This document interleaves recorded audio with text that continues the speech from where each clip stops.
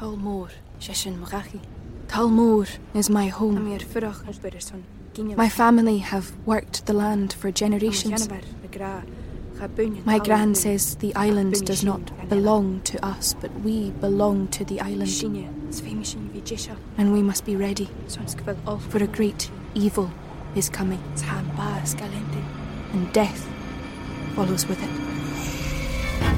Listen and subscribe to the latest season of Undertow, The Harrowing, a Storyglass production presented by Realm, available wherever you get your podcasts. Contained herein are the heresies of Radolf Burntwine, erstwhile monk turned traveling medical investigator.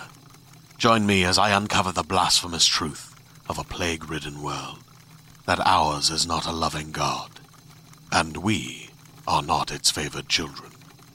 The Heresies of Radolf Burntwine, coming January 2nd, wherever podcasts are available. Hey, it's me, Anita Flores. Normally I don't do this, but I am dedicating this new episode of I'm Listening to two special friends. About a week ago, I had to say goodbye to my dog companion. His name was Tucker, and I met him through my roommate, Jenna, and this was my first dog friend. You know, we got to know each other, through about 3 years of living together, and honestly, living with a dog truly changed my life. They just are always there in a good way, and they never give their opinions, and you can talk in front of them and cry in front of them and just be your general self in front of them, and all they want in return is your love and affection. It's a pretty great relationship. So boy, do I miss him a lot. I'm kind of glad we never had to, when Frasier was on, I'm glad we never got to see what life was like for Martin without Eddie. I really feel like, I know that my roommate definitely lost her Eddie. She lost her Eddie this month. And I don't know what my equivalent is. I guess in this analogy, I am Frasier losing Eddie, because as much as Frasier, makes it seem like Eddie is his arch dog enemy, I know that he loved Eddie. I more openly loved Tucker. We never had a frenemy thing. We were always friends. He was with me when I had to have major surgery, and I was home recovering for about 10 weeks. He watched TV, he watched Frasier with me. I think he liked it. So I would like to dedicate this episode to my dog friend Tucker and my roommate friend Jenna.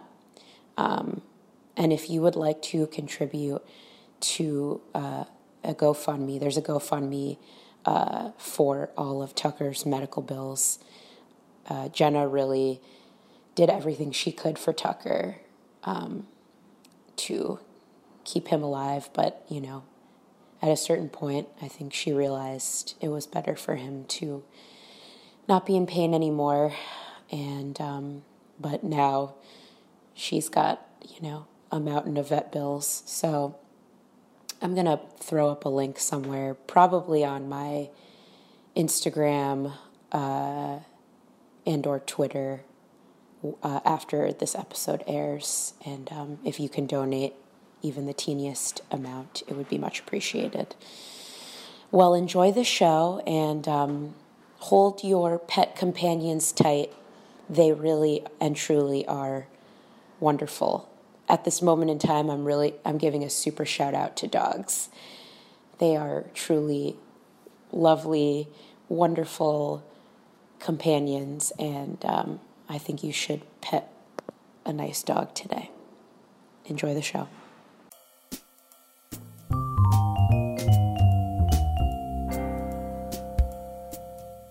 Welcome to I'm Listening. This is the Frasier fan podcast where we discuss everything imaginable about the show Frasier. So today is a special episode, and I'm going to start it off a little bit differently than I usually do, because this episode and the guest that I have on has to do with a very special tweet that I saw on February 21st, 2018. And this tweet said the following: "We did predictive text again, and this time, ... It's Frasier." I still don't fully understand what predictive text is, but we're going to talk all about it today with our very special guest. So let's welcome comedian and writer Nat Towson and writer Amy Barnes to the show. I have these two very special guests today because they were both involved in writing this predictive text script. Nat, would you call it, is that what you would call this, a predictive text script? Yeah, sort of. It's definitely a screenplay, and we used predictive text to write it. I think that the one detail that I would make sure you understand is that it's not written by an algorithm or a program. It's written by people using algorithms and programs, so there's still a person steering. Got it. All right. So this is good intel to have before. I think we should just read the script. It's very short, everybody, but I would like you all to appreciate and understand what we're talking about. So Amy and Nat, if you would do me the pleasure, I wrote down what roles we could each play. Okay. So I obviously want to be Frasier, and I can do stage direction. Nat, if you could be Niles and Daphne, and Amy, if you could be Roz and Martin, that would be much appreciated. Okay. So let's read the script. Okay. And I'm going to include myself in this. I don't do impressions. I don't expect anyone here to get into character. Just no pressure. Okay. Interior, Frasier's supposedly worthwhile living room, midnight, Guatemalan time. Frasier enters wearing his pondering suit. He laughs triumphantly into the corridor. Frasier exits. Martin and Eddie arrive at the apartment. They both rush into the kitchen. As they wrestle over a half-eaten donut, the camera pans over to Frasier in his bedroom, holding his ear to the wall. I'm listening. The phone rings. Frasier returns to the living room and answers it. He looks confused. I'm sorry, this isn't Edward's Fashions. Yes, I'm sure it is not. I'm a psychiatrist with a woman interest who's a bit of a pretentious sociopath. Frasier hangs up the phone and looks at it with disgust. Martin triumphantly staggers out of the kitchen. Who is there? It was a mistake. They said they were trying to find some place to buy English boys' pants. Well, that's fine. There isn't anything complicated about that. It's just a little misunderstanding. This is the ultimate offense to my dignity. Niles enters, slightly smooths his hair, and looks at Frasier expectantly. Frasier, I don't want to impose, but Maris is quite keen on your eyes. I have to take your eyes, or else she'd said she'd take mine. Frasier, I need eyes. You do your work on the phone, so you don't. No, Niles, I bought this apartment for the view of the Space Needle, although I'm very disappointed I can't touch it from here. Frasier holds his arm out towards the skyline and starts weeping softly. I would like chili for dinner. Over Niles' dead body. Just pour the chili on me. That should do the trick. If we pour the chili on dead Niles, can I still have some? Dad! Martin produces an enormous cut of meat. This big ham is my favorite son. You guys are too fancy and bad. Interior, Daphne's canopy bed, at night. Daphne is lying on the bed, asleep and shivering. She turns and mouths, Frasier, to the camera, still entirely asleep.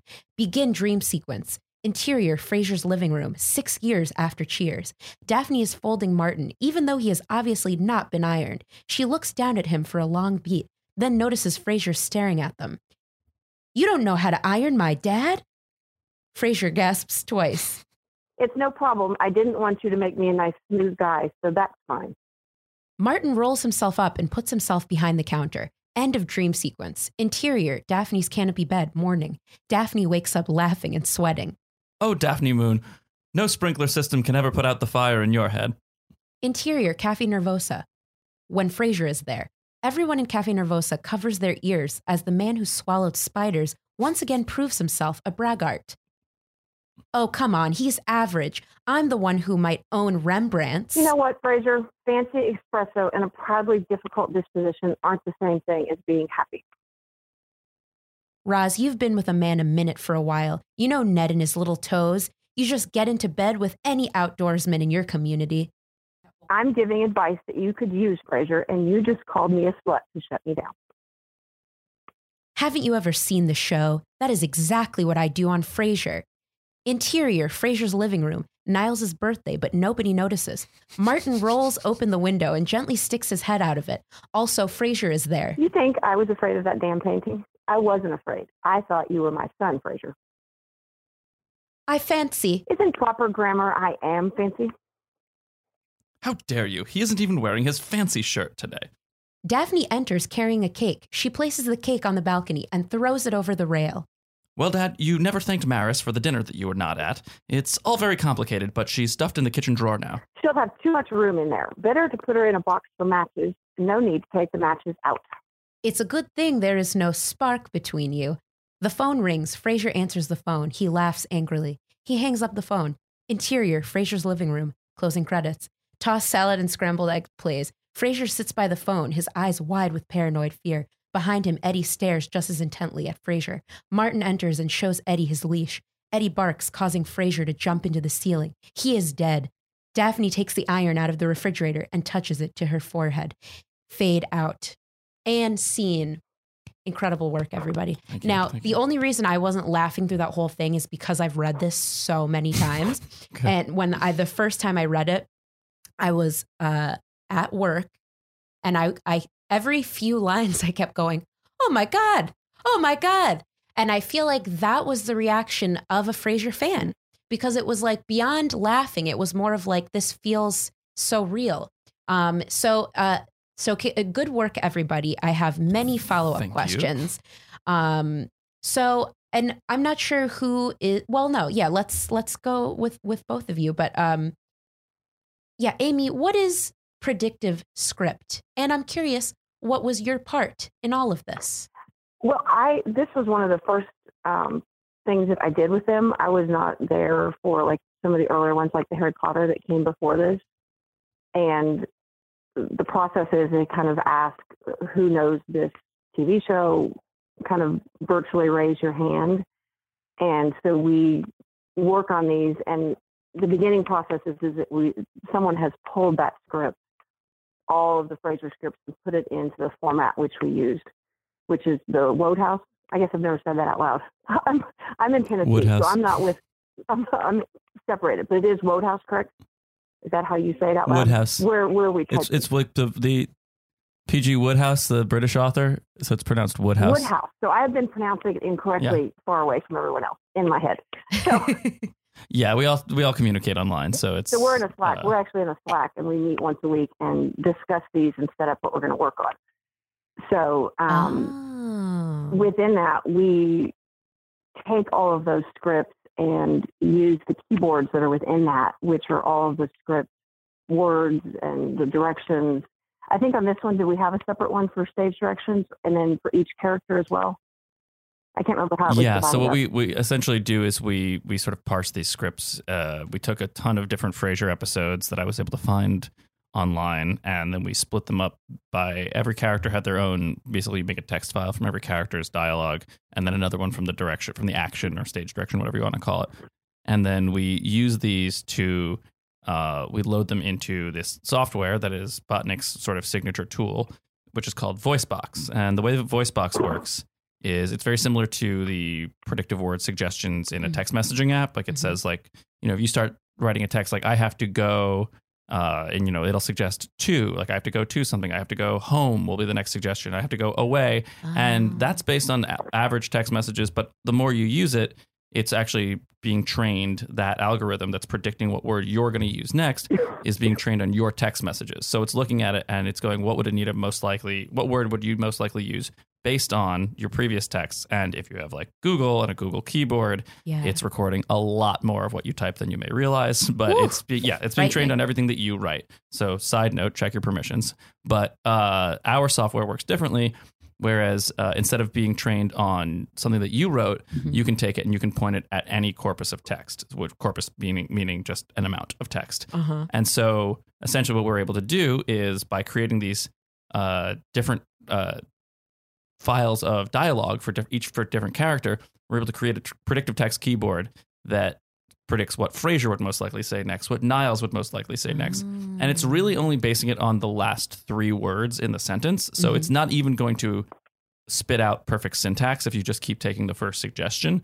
So what's good about that? I mean, it's limited. There is software that exists that's, there are neural networks, which we use for other projects and stuff sometimes, but there do exist algorithms and software which can create full syntactic sentences.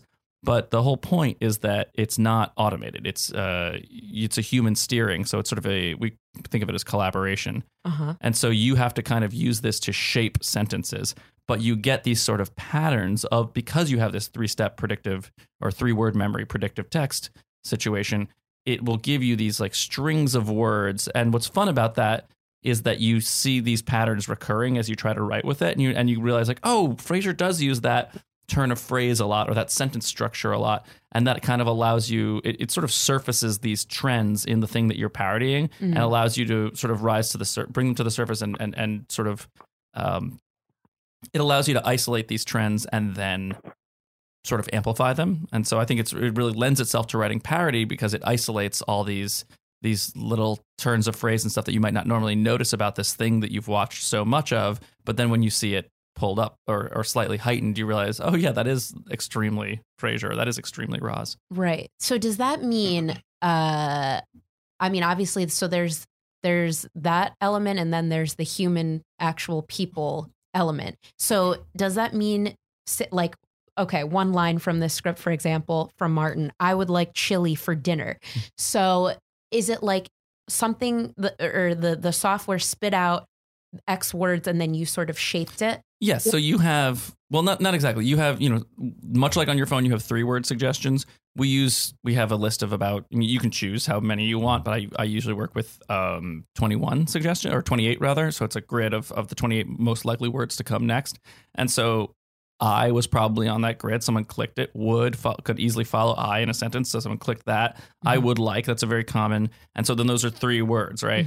And apparently in the Martin keyboard, one of the words suggested if you type I would like, that's one of the 28 most likely words to follow I would like is chili. It's in at least more than one script. So that came up. So someone showed chili. So then at that point, it suggests chili for dinner, so it figured that out.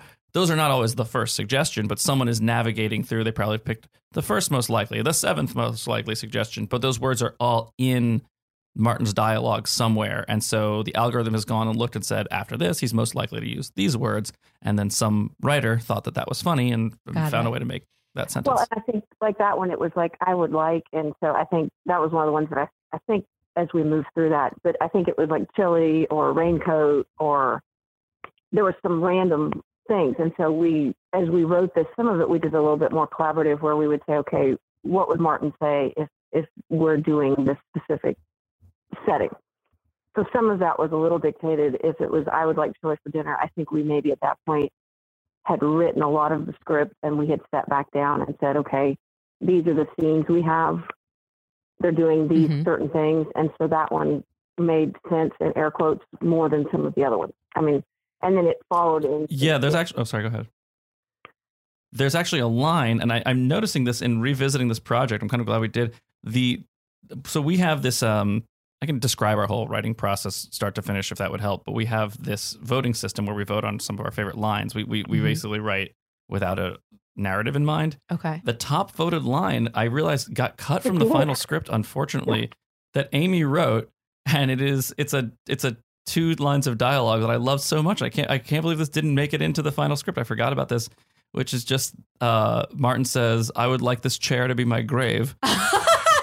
And Frasier responds, it is obviously full of enough dirt for that. Which is such like a good, slightly wrong Frasier joke. But yeah, Amy wrote that. And Amy, that is a great line. There's actually a very good reason why that was cut. This has been a while. You have to realize February to now. Oh. We actually cut that because John Mahoney died like 2 weeks before we did this. Oh. So we thought that I forgot about that. We did go back and revisit that. So that got cut. And then there was another reference to the grave at the end. So we actually changed the ending slightly because we rewrote we rewrote something in those last 3 lines between Miles, Martin, and Frasier, but we had to cut that first line. But it was part of that chili section. And yes, I forgot about that because we all even delayed the release of the piece because it was the week that John Mahoney died, and we just didn't want to be like, and now here's a wacky version of this guy who we actually care about. But one of the funny things on Facebook was that chili line, and I think that Nikki might have said something about this. One of our other writing people, someone came onto the social media, managing editor, in fact, and there was a big joke where he put on there, "Pour some chili on me," like I think it's a Poison song.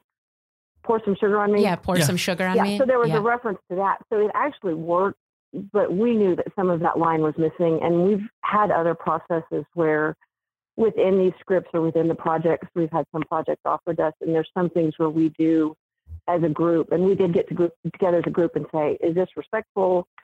Is this too much over the line? And we've done that several times where there's kind of a collaborative, we meet back up in Slack and say, okay, he just died. We can maybe say, if I pour some chili on dead Niles, that's okay. But if we say, your chair is your grave. Also, Frasier can die in the... that was a little bit over the line. Whatever you call the sting of the... Yeah. So we are careful. I think we're very careful and as respectful. And that doesn't happen very often, but I think there's been a few other occasions where we've gone back in and rewritten to make sure that I think you made the right call. It was still fun. Yeah, I think in general, we're parodying things that we love. Like you wouldn't, I sat out, for example, the Scrubs parody, which got pretty successful because I didn't watch Scrubs, or we had a Game of Thrones parody. I really have no input to something like that because I think anyone can write absurd, funny lines using this process, which is fun.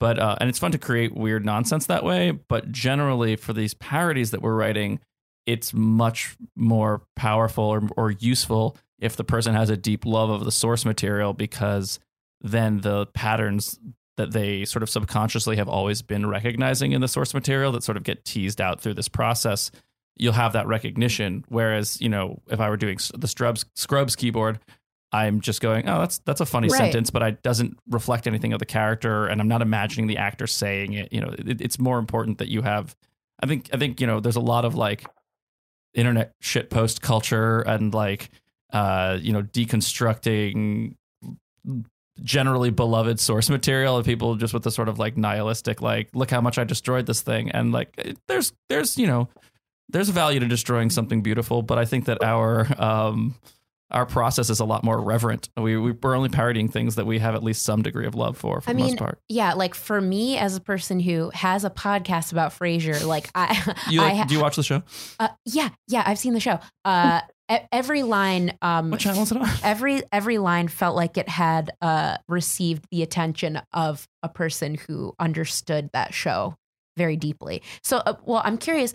No. Number one, this is my number one question, because I love that line. Do you have this? Do you have a list of cut lines? I have a list of every line submitted. Oh my God.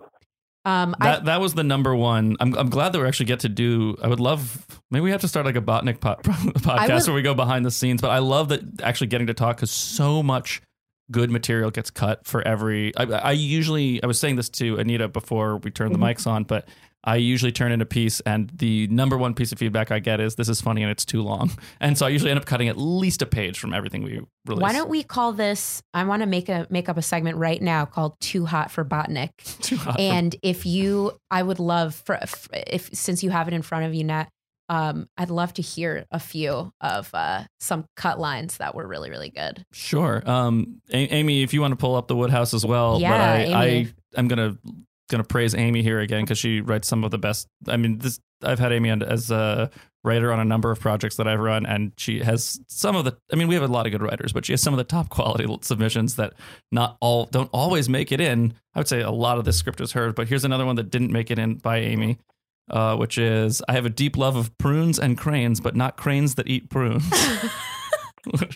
We just didn't find a place for it, but I love that one. Well, and I do have to say that the editing, though, is a big part of it, because you do have to look through. I don't know how many lines are on here, but this one was one that, because there are so many characters, dozens, he probably to edit it down, even from that initial list. There were so many awesome lines. Sorry. So the editing is awesome too. You have to give credit to the editing, because But the Guatemalan. I'm going to give some credit to The you, Midnight Amy. I'm just Guatemalan. laughing. I read another. I think Amy wrote. I think this is a Niles line, and it's just seriously, Frasier. Did you have to attack my hawk with a sword? Which I could picture. With When your I wrote sword, it, I rather. was actually picturing him in Frasier's apartment attacking the Yeah, with a hawk, and Frasier's got like a broadsword. Yeah, that. I There's think I some very just good want to ones. hear Amy lines. Oh, no. Amy. Well, They're there's so an good. interesting one in here. Some of the most very simple ones. There is the interior Fraser's Kitchen, Midnight Guatemalan Time. And that one may have actually made it. I can't remember. Oh yeah. But I love that one because just the simplicity of why is it Midnight Guatemalan Time? And you have to think about it. But Yeah, it was really fun. I was going to say one of the most fun things to write in this script was we had to have a bunch of scene headers. And if you're not familiar with screenplay format, you write interior, exterior, and then you write, usually a very brief description Right. of where they are, kitchen, something, and then hyphen or M dash technically. well, and I think there were And, some funny Daphne lines. then the Yeah, time. some funny Daphne lines that got cut from the bedroom scene because even we were a little confused as we were writing. the Oh, it bedroom was, scene. the dream sequence was way longer originally. There was a whole thing with her trying to iron Martin and folding him up and rolling him up, and Frasier saying, "You don't know how to iron my dad," and she's like crying, and he was like, "I thought somehow that I had, you find that special person that can iron your father," or something like that. And he's like, "I thought that might be you, Daphne, but please don't." He's like, I don't. There was something like, I don't mind, but please don't come in tomorrow," or something. There's a whole long sequence where Daphne was like weeping at her inability to make Martin less wrinkly. Yeah. And that was like half a page. And I think at some point it was hard to visualize already. I think that's one thing. If we mess with the reality too much, you're already forcing people to like strain and picture this thing. So if you get too deep into a dream sequence, it kind of breaks. I think there's like a sort of base reality to this humor, and we're relying on the fact that like everyone knows what the Frasier set, or everyone who watches Frasier creates this reality in their brain, right? And so I think that what's fun about this is like if you're familiar with the show and you read this script, not my crappy Niles impression, if you read it in your head, you'll hear Absolutely. your version of all the characters. You'll see it in the set. So it actually like kind of creates the parody for you. Whereas if we were to like shoot this with actors pretending to be them, it wouldn't be nearly as good. So I think the thing about the dream sequence, which is as funny and absurd as it was harder to picture because it was so far out of the reality of Frasier that it wasn't really reading like a funny parody like the rest of the And there stuff were was. beans So involved. it got There drastically was a cut down. bag of beans involved. There were what? There was a bag of beans involved. Oh, yeah, somehow, Daphne and had a we bag lost of the beans. I found the line down here. And for some reason, she's picking up a bag of beans and ironing Martin. And both parts were funny, but we eliminated the beans because we just couldn't. It was probably like 11 Just too o'clock much, on a yeah. Sunday night, and we couldn't figure out the beans and the ironing.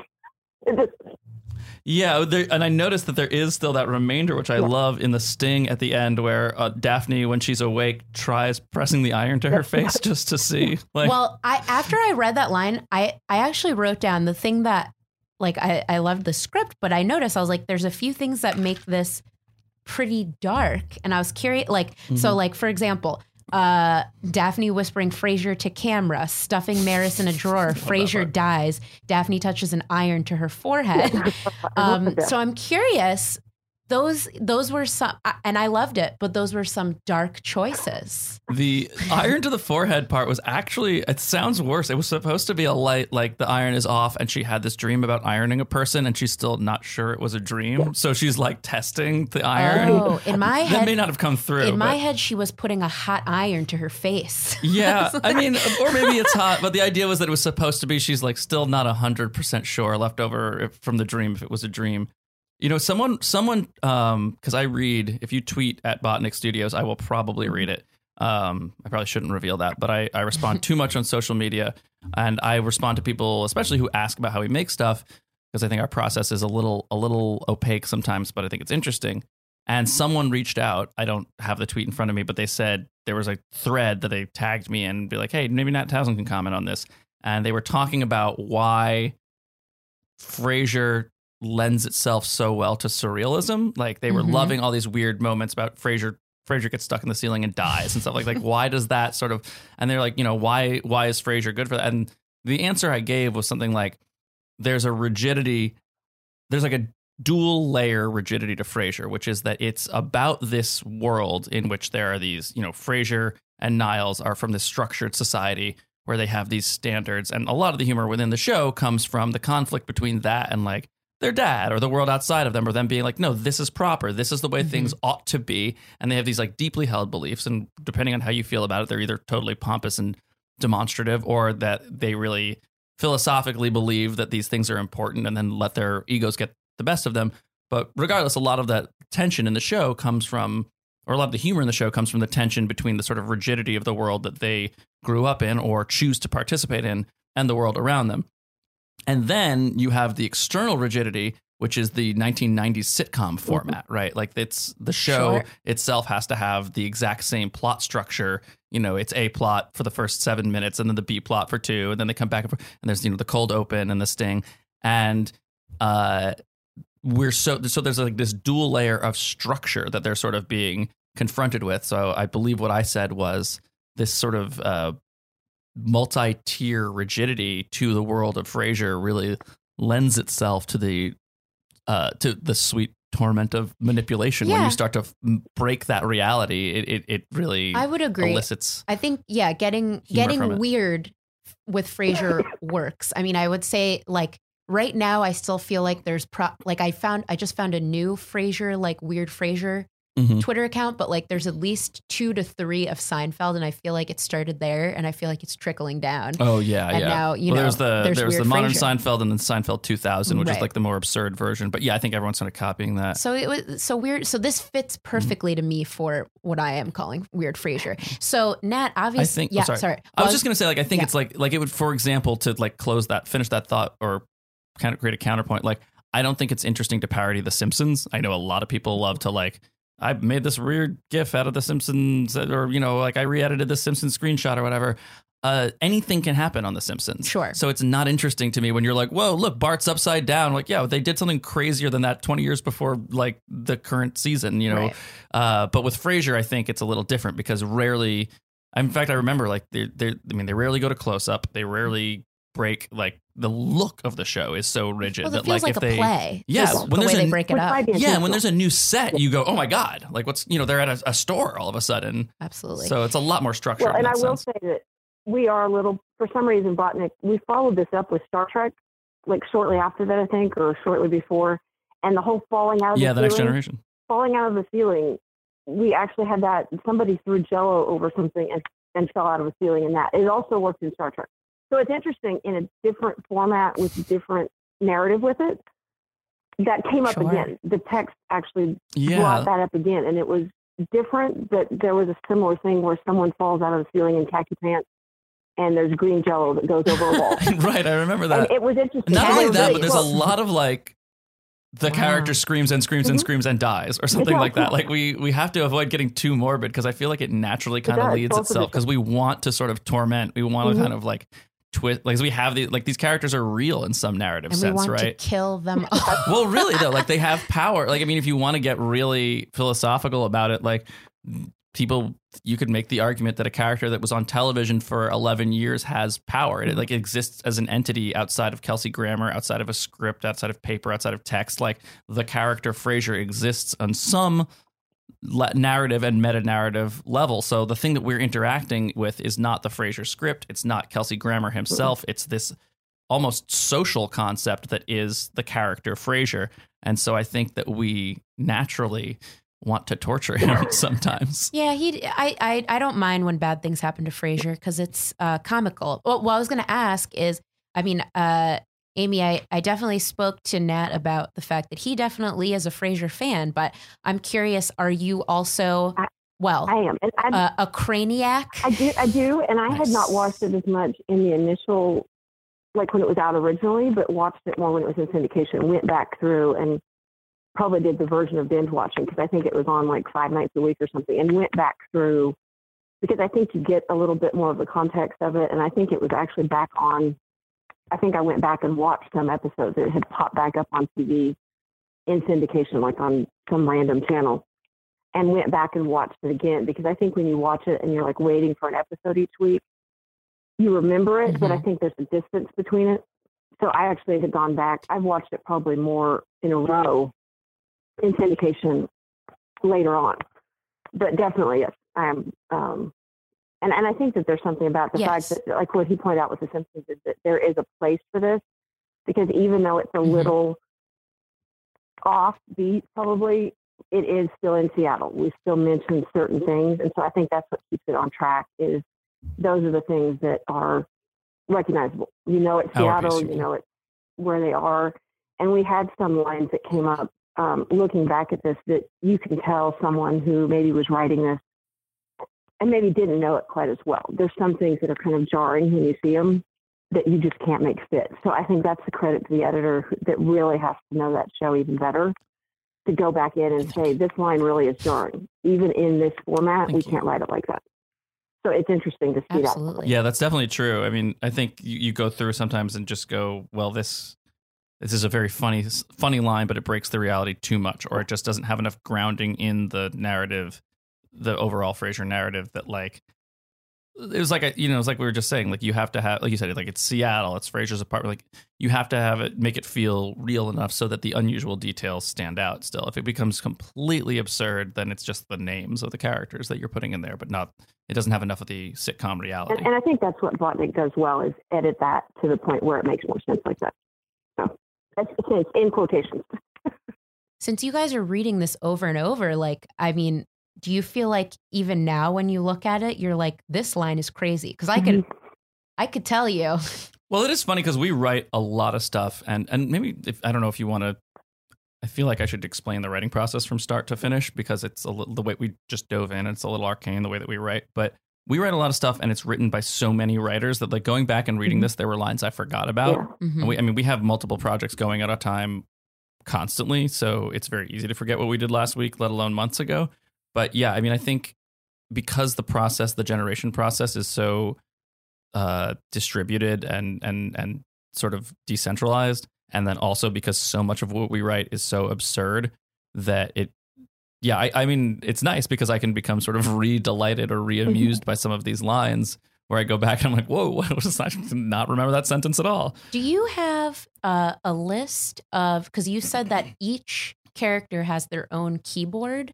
So does that mean you've got lists, like, for example, for Daphne, where it's like a list of like 3 words at a time? Like, what does that look like for each person? The reason I ask is because I want to hear, what I'm curious about is I'm curious about what words or like small phrases came up the most for like certain characters. So there are, I mean, you can run an analysis on a corpus of text and like ask for like what's like a 5 gram or something, which is like 5 words in a row that the words that come like in order most frequently. But most of what we're doing is looking at a list of words. We're not looking at a sequence. So you're looking at, like, if I've typed in like I would like, which is the example we gave before, you'll get 16 or so suggestions as to the word that's most likely to come next. Mm-hmm. You don't see the word that's most likely to come after that or after that. It's word by word writing process. So essentially what we do is we create these predictive text keyboards depending on how detailed we want to get. Usually we give every character a keyboard, and it suggests what that character is most likely to say next, given the words that are already typed into the text field, right?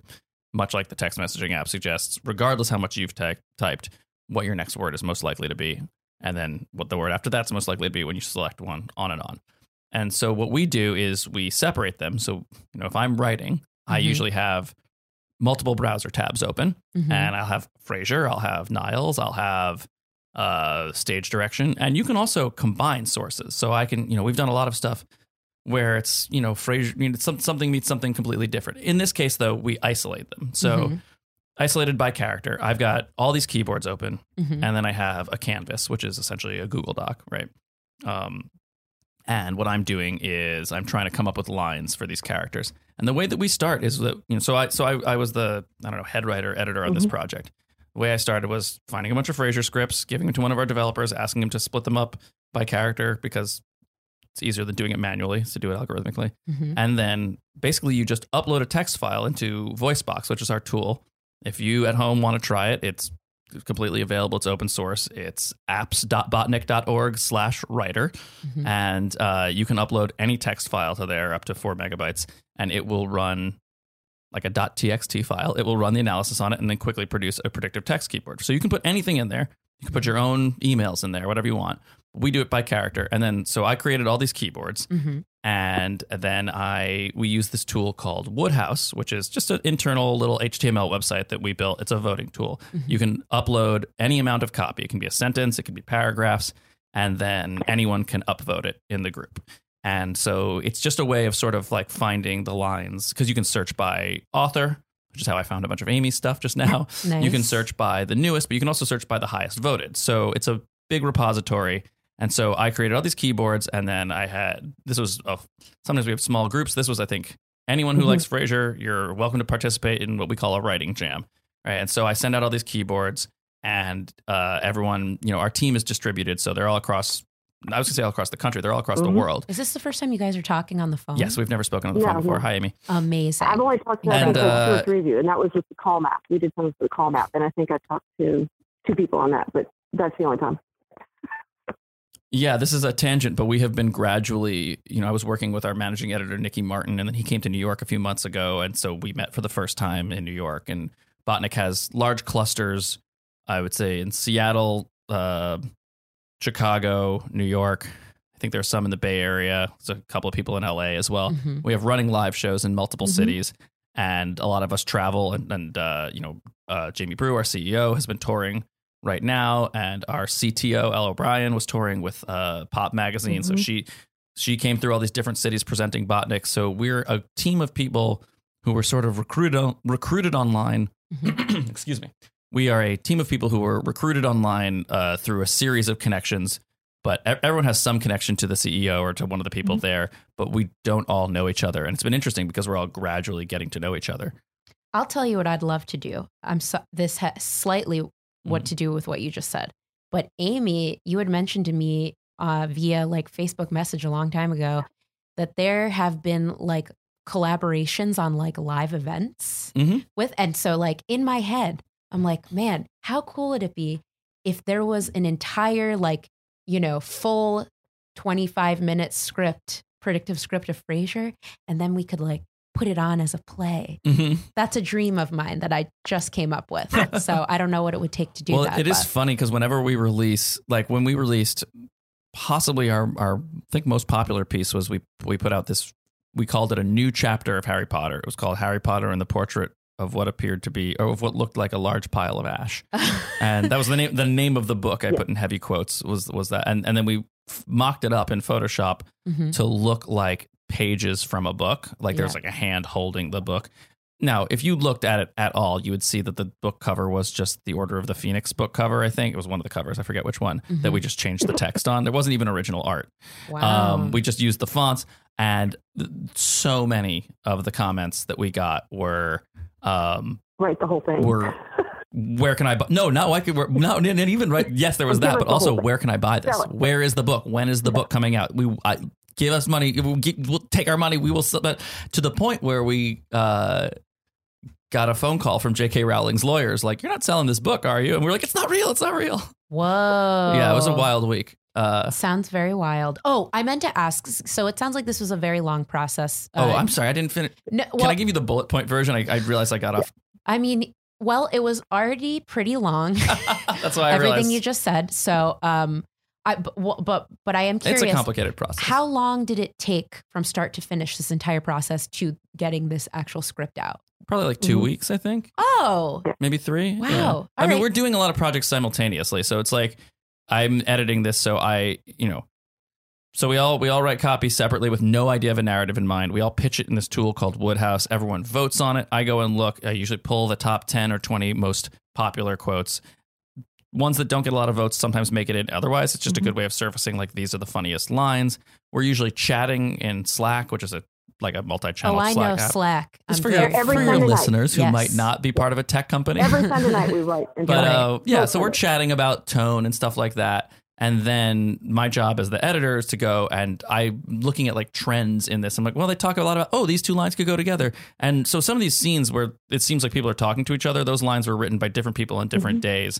And so then I go in and I build a narrative out of it. And then we have often the second phase that we call a targeted jam, where I go like, hey, there's no scene header here. Like you were saying, the Midnight Guatemalan time, like we brainstormed a bunch of those one day, and that was really fun to write. Or like, hey, I'll just be like, to get from A to B here, like I need either Frasier entering, but instead of just saying Frasier enters, I want someone to find a funny way of saying that. Sure. But I'll make someone else do it because I'm being too predictive or prescriptive rather at this point. And then, or like I need there's a line where it had to establish, I remember specifically, Frasier being pompous.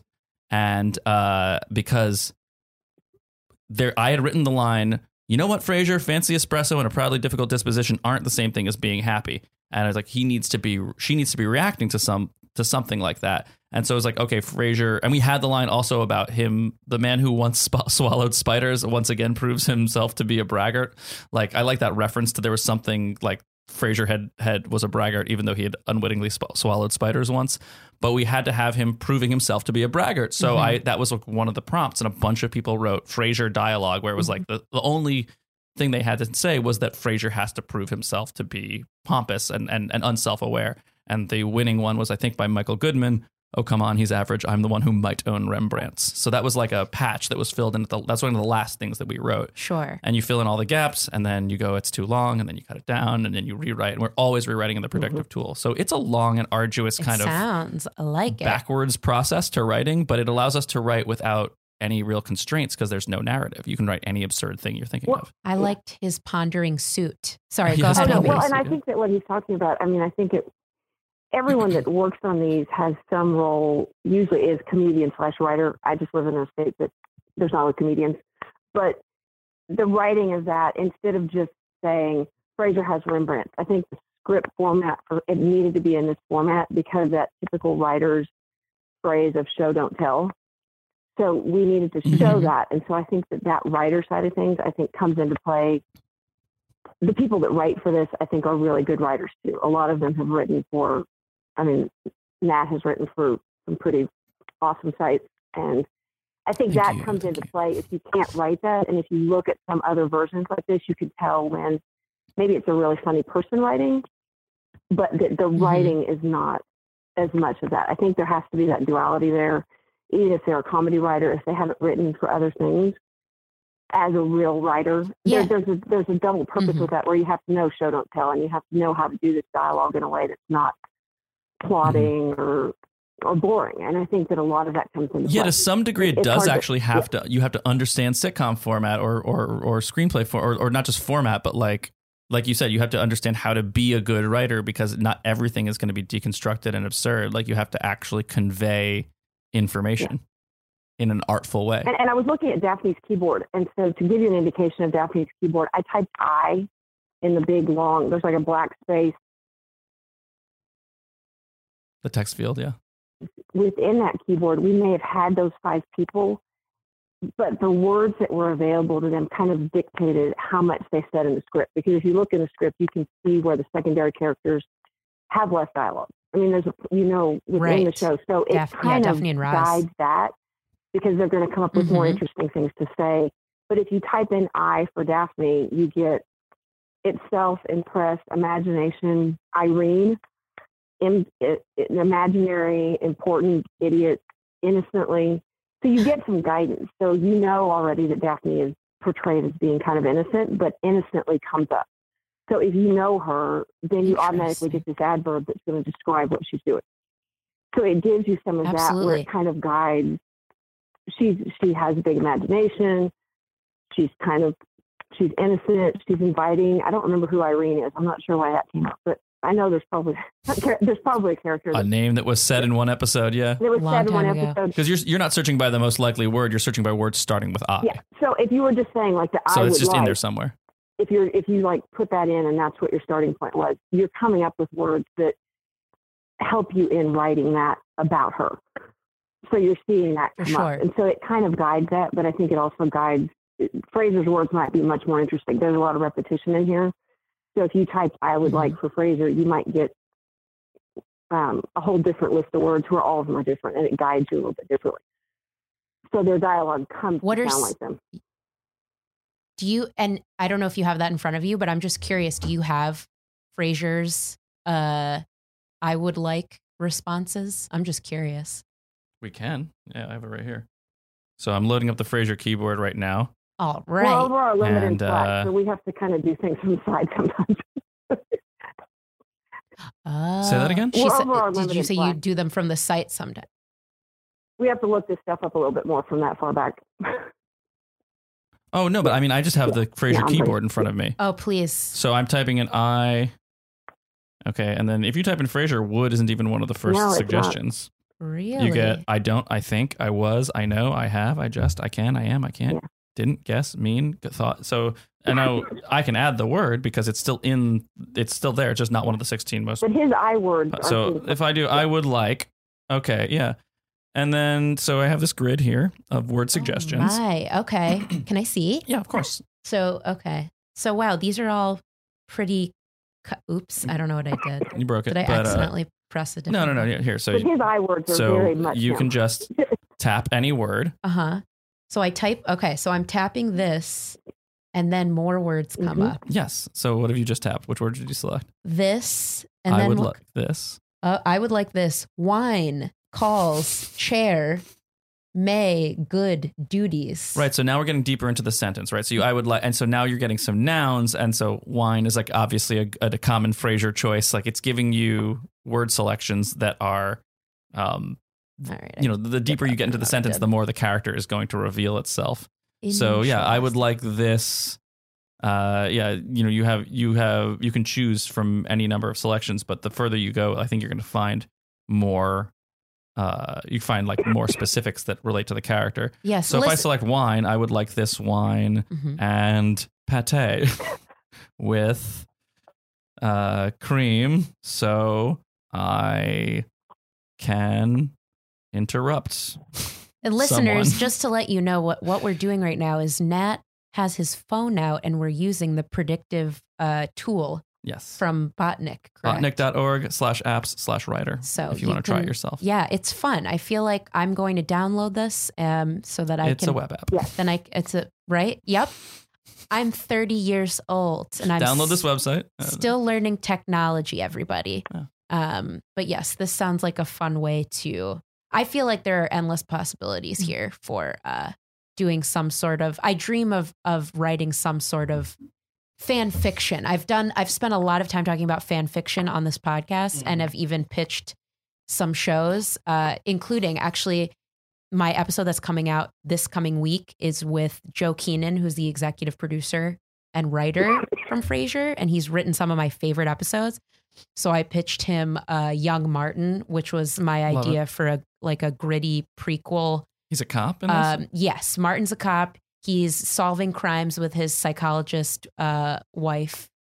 I Yeah. would watch that. Mhm. Okay, that's what Oh, yeah. I'm ready for. So let me pitch you something right now. Yes. Using Botnik's technology, one of the things I mentioned earlier, and I know again this is there's a lot of details here, but we can combine two voices. You know, we recently Ooh. put out a song that was Morrissey lyrics combined with Amazon reviews of the P90X home DVD workout system. Oh my. It's called Bored with This Desire to Get Ripped. I highly recommend you check it out. We have a Oh music my video God. online. But yeah, so it turns out to be this like somber Morrissey song about getting a ripped body. Right. And So we could mix Riverdale with Frasier. Is yes, what or you're I was going to saying. say Homicide: Life on the Street, Oh, or NYPD okay. Blue, or something like. If you picked a show that was like, oh, I want to see like this Frasier character, but on this style of procedural. Well, we could take that procedural and Yeah. combine it with either just the Martin keyboard, or just Martin, and you could also parse. You could be, I want only action that has Martin in it, right? Mhm. And then create a keyboard of only those action lines. No one else is mentioned in it. And then I want a Martin dialogue keyboard, and I'm going to combine those with Homicide: Life on the Street, or Magnum like I PI said, The or Shield, NYPD Blue, Magnum PI. Ooh, yeah. Magnum PI. Wow, the Yeah. possibilities are truly endless. Yes, I'm gonna. You know what? So we will help you with this. is what I'm saying. Listeners, I'm curious. We can, if whoever's listening to this when it comes out, I would love to hear from you. Is this something that should happen? I don't know. And what show should she combine? Yes, What's the tone of Young Martin? Or you can What's pick the tone of something- young? you can pick something very pedantic like police training guides or something too. That's what the P90X, it comes across. So you Interesting. can pick something very ordinary, but with That's true, yeah. character dialogue, it makes it very funny. So you can actually. I yeah. think what. Yeah, Yeah, if what you I would mix a what I source would like want to that. find, and I think listeners, you can help me with this.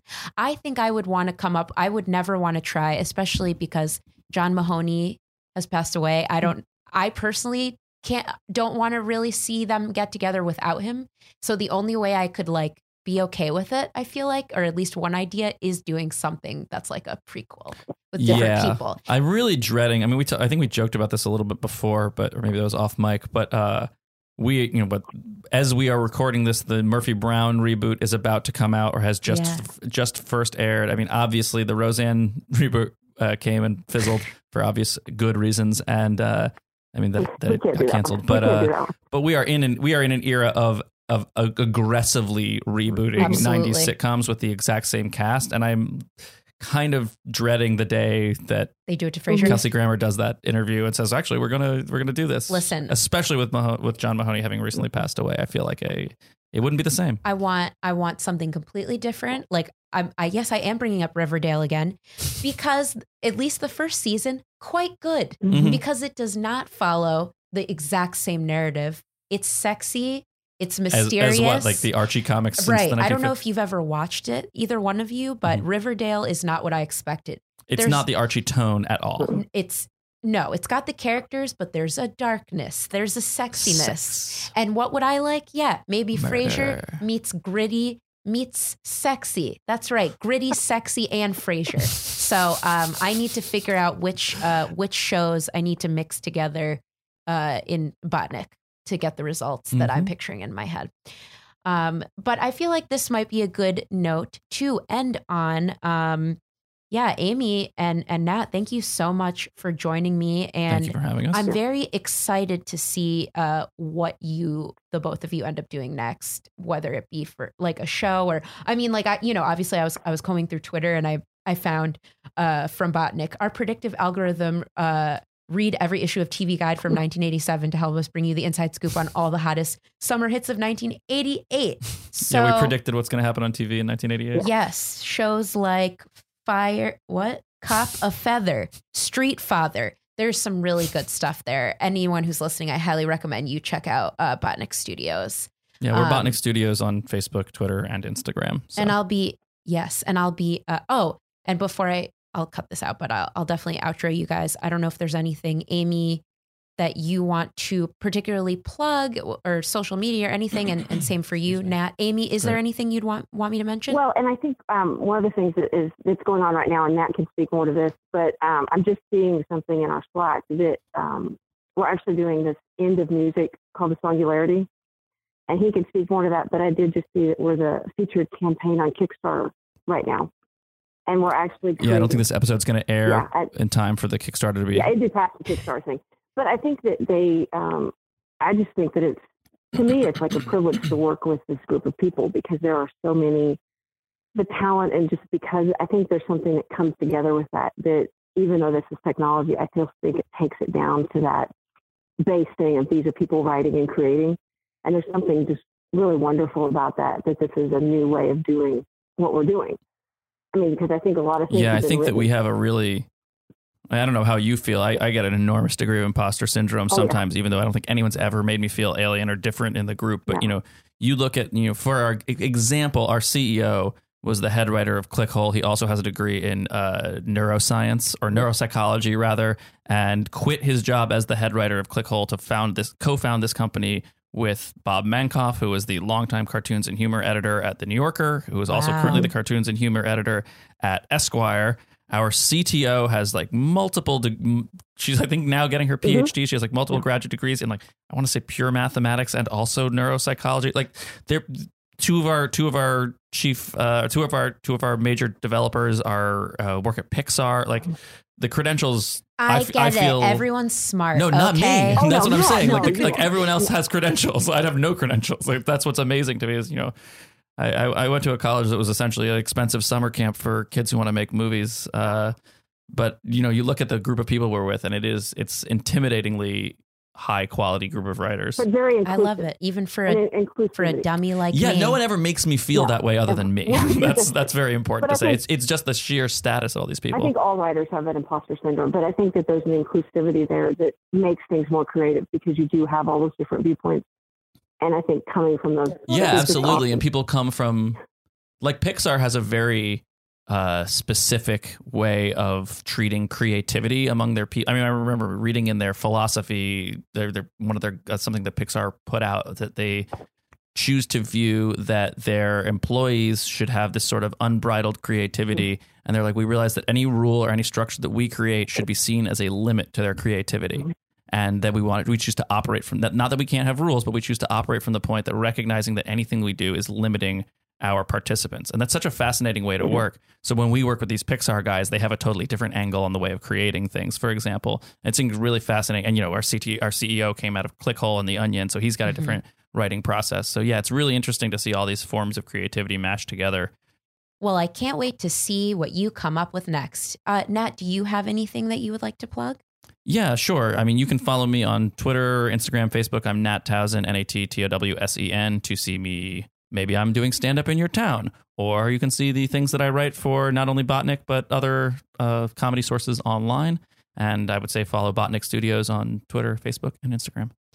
Heck yes. I am also following Botnik on Twitter right now. But thank you, Amy and Nat, so much for being here. And until next time, good night, Seattle.